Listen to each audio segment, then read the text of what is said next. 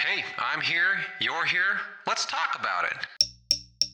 What is the soul? What is the essence of the soul? What do people mean when they talk about the soul?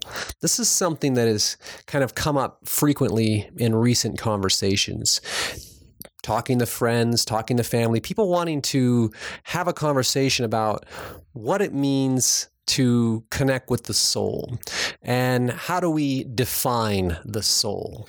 The reality is this is not a simple subject, and it's not really even an easy topic to talk about. I mean, where do we draw the line between what we imagine the soul to be and what we can experience the soul to be?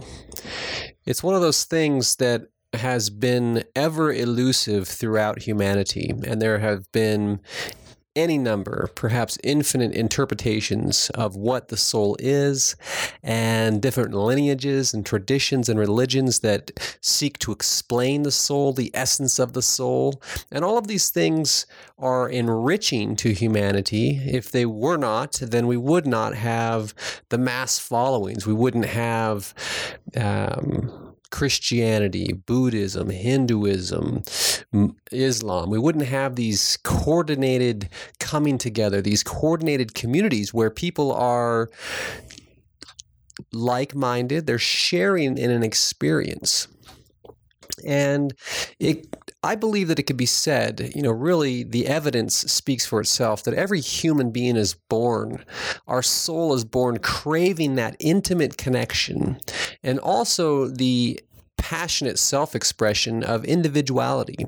And so our soul longs to connect with something bigger than our self or our concept of self. And we look to do that in community and in churches and in synagogues and in these areas where we can be intimate and we can be open and we can be raw. And that's the idea.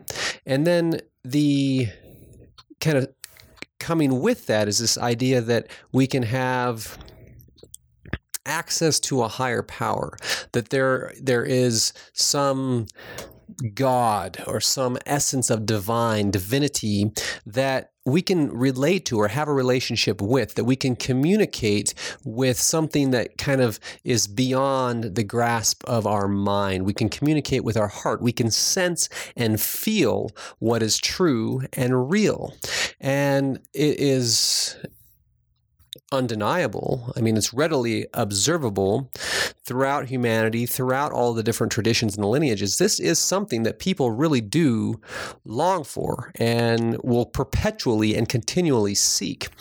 And yet there is kind of this emerging dissatisfaction with the kind of the standard traditional religious model, that the traditional gatekeepers of wisdom, those who would pretend or would present themselves as the bearers of divine knowledge, that these are the humans that have it all figured out, and they're going to let you in on a little bit of secret, a little bit of access to the divine if you come to their shrine or you come to their church or you come to their synagogue. And people have been willing to do this for, the history of humanity. We've come and paid our tithes and paid our penance and we believed it was necessary in order to have that access or have that relationship.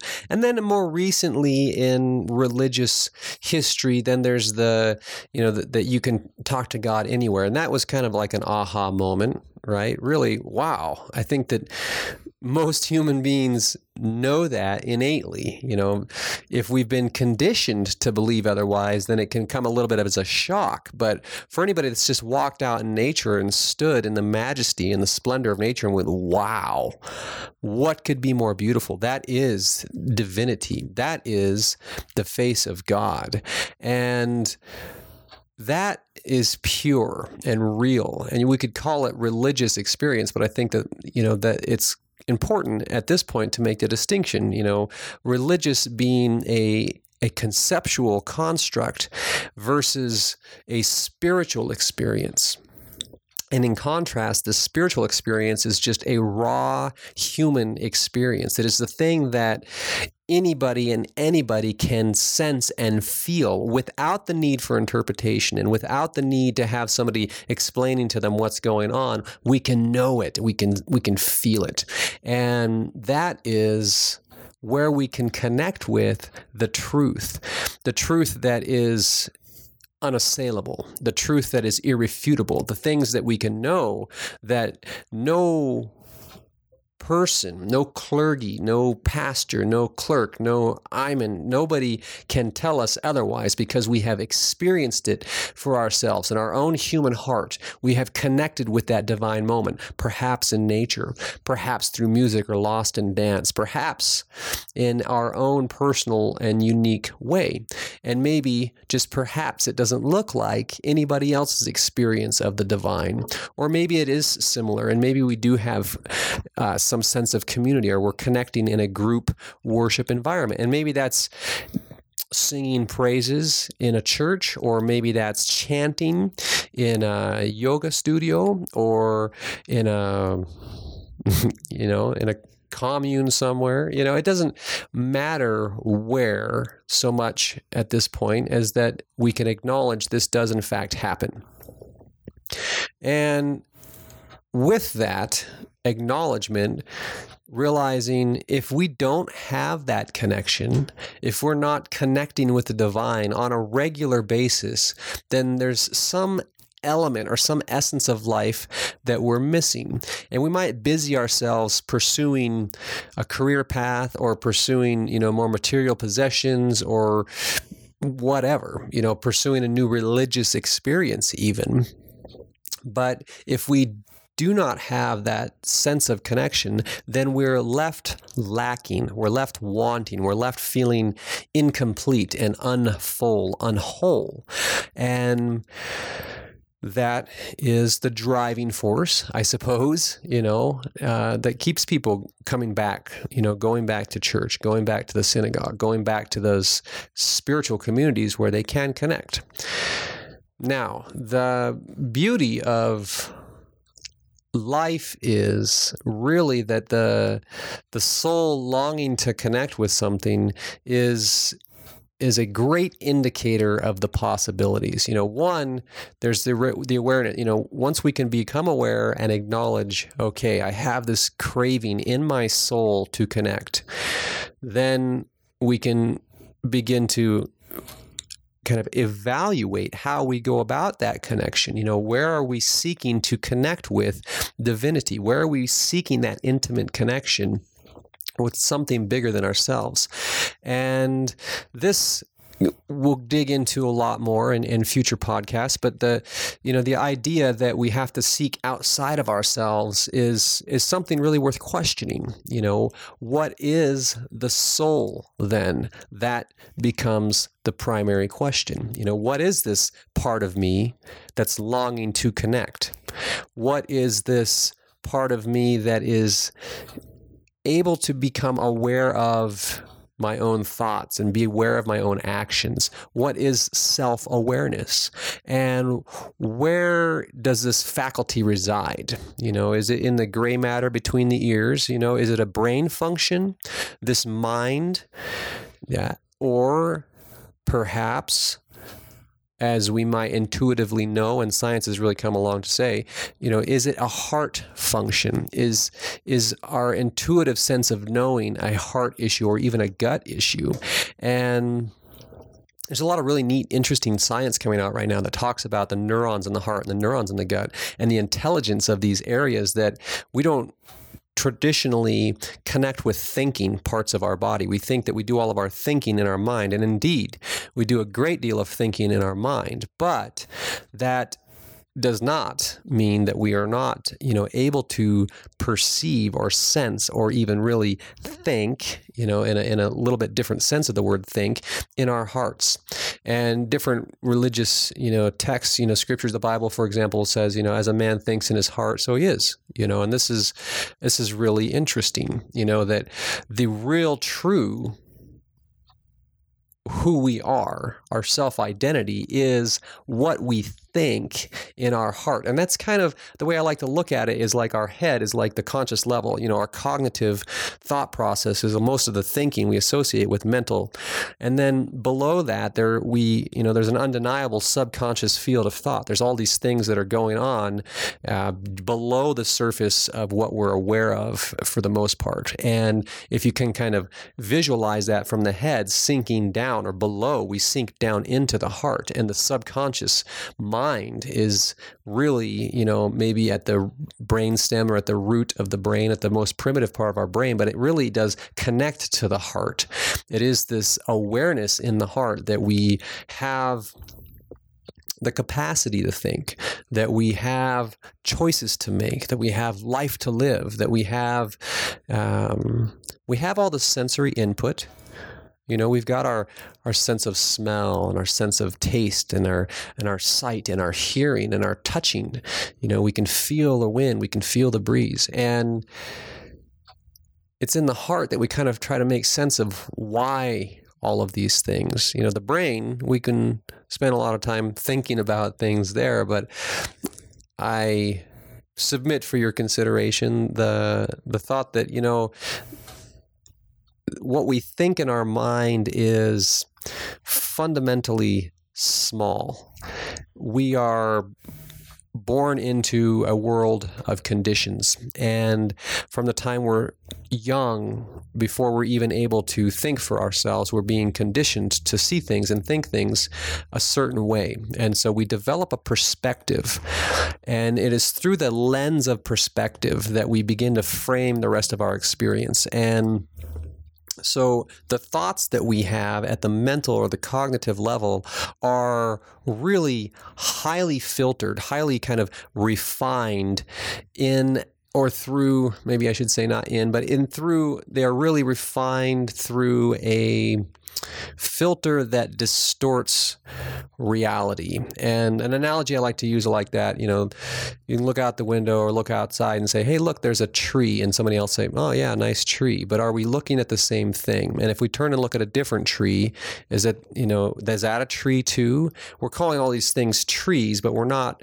that is just a gross generalization. Each tree is absolutely unique and different. And as a matter of fact, if I'm looking at a tree and I say, look at that tree, and you look at a tree and say, look at that tree, we're not even seeing the same thing. I might be looking at the branch that's hanging off to the left that has leaves on it. You might be looking at the bark and where it goes into the dirt. And so that's just a real simple example of how small or how narrow our perspective at the mental cognitive level is. And I do believe that that's an evolutionary thing. We have to, the amount of stimulus that we take in that has to be, processed and filtered so that we can form some concept or perception of reality it's necessary.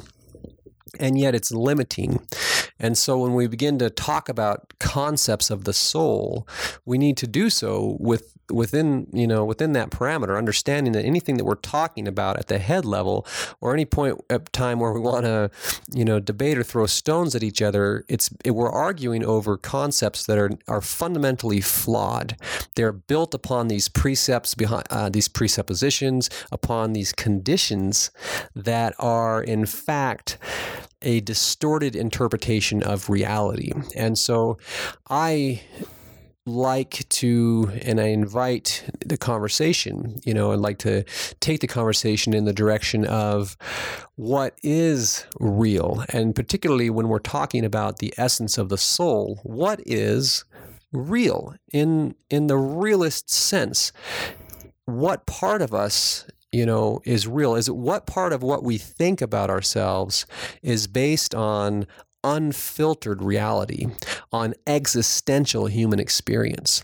And there are wonderful texts and, historical traditions, particularly the tradition of yoga, some Buddhism and Taoism that have really done a lot to develop a path by which we can begin to scrape away some of the illusion or separate ourselves from some of the illusion so that we can begin to see clearly the essence of our of our internal goings on, begin to see clearly the essence and nature of the soul without the filters. And so we'll be talking about that more in future podcasts.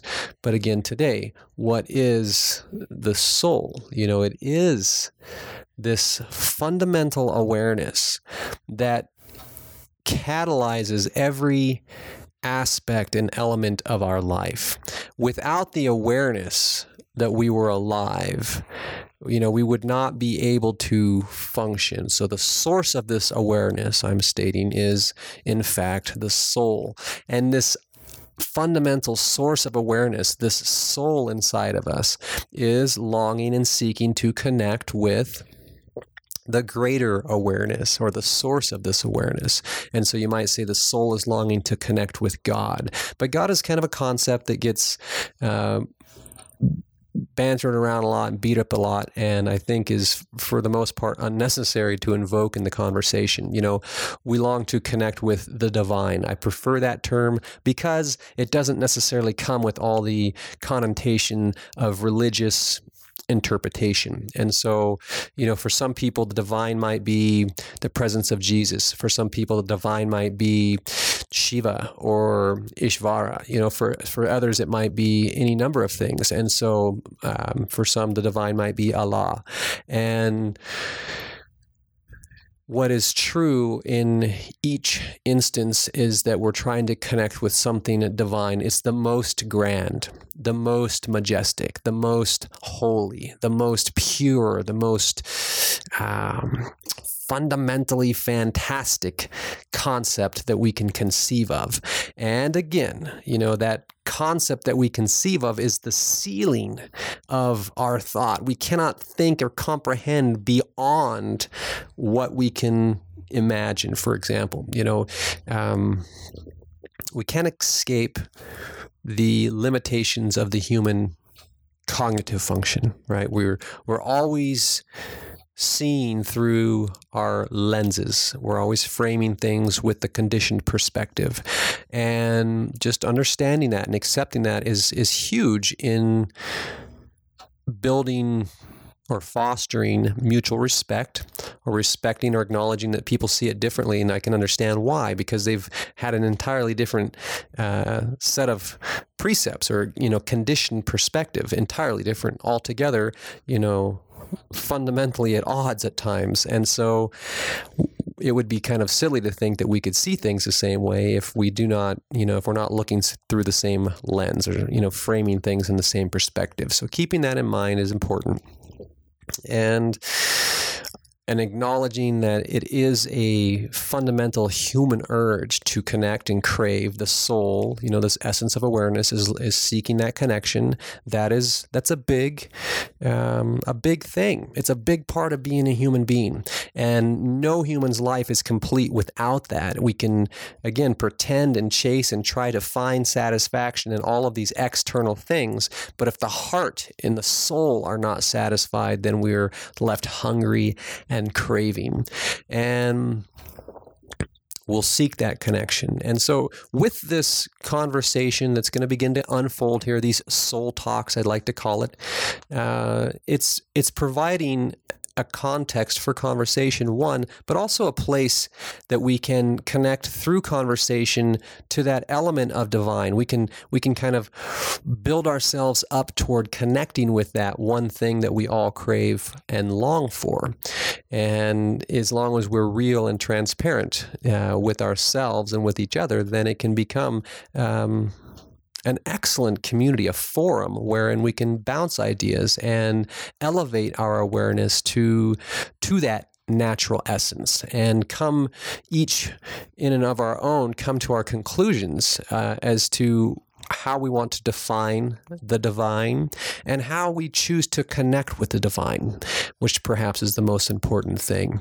And later down the line, we'll get into things like passion and expression of the soul, what it means to connect the head with the heart and live a life of passion, a life of purpose that is deep and connected with that sense of self that rests squarely on our concept of soul. So with that, I think I'll go ahead and call it a day here.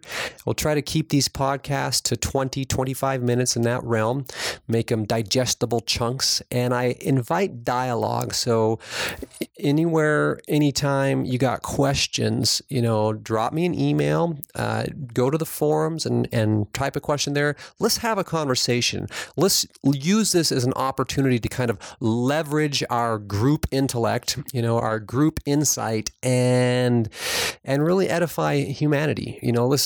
Let's get beyond beating each other up for differences and begin building each other up on our shared and common humanity. So with that, the light and soul in me honor the light and soul in you. This is a yoga term, namaste. Thank you. I honor your presence, and I hope that you have a wonderful day. Peace and blessings until we meet again.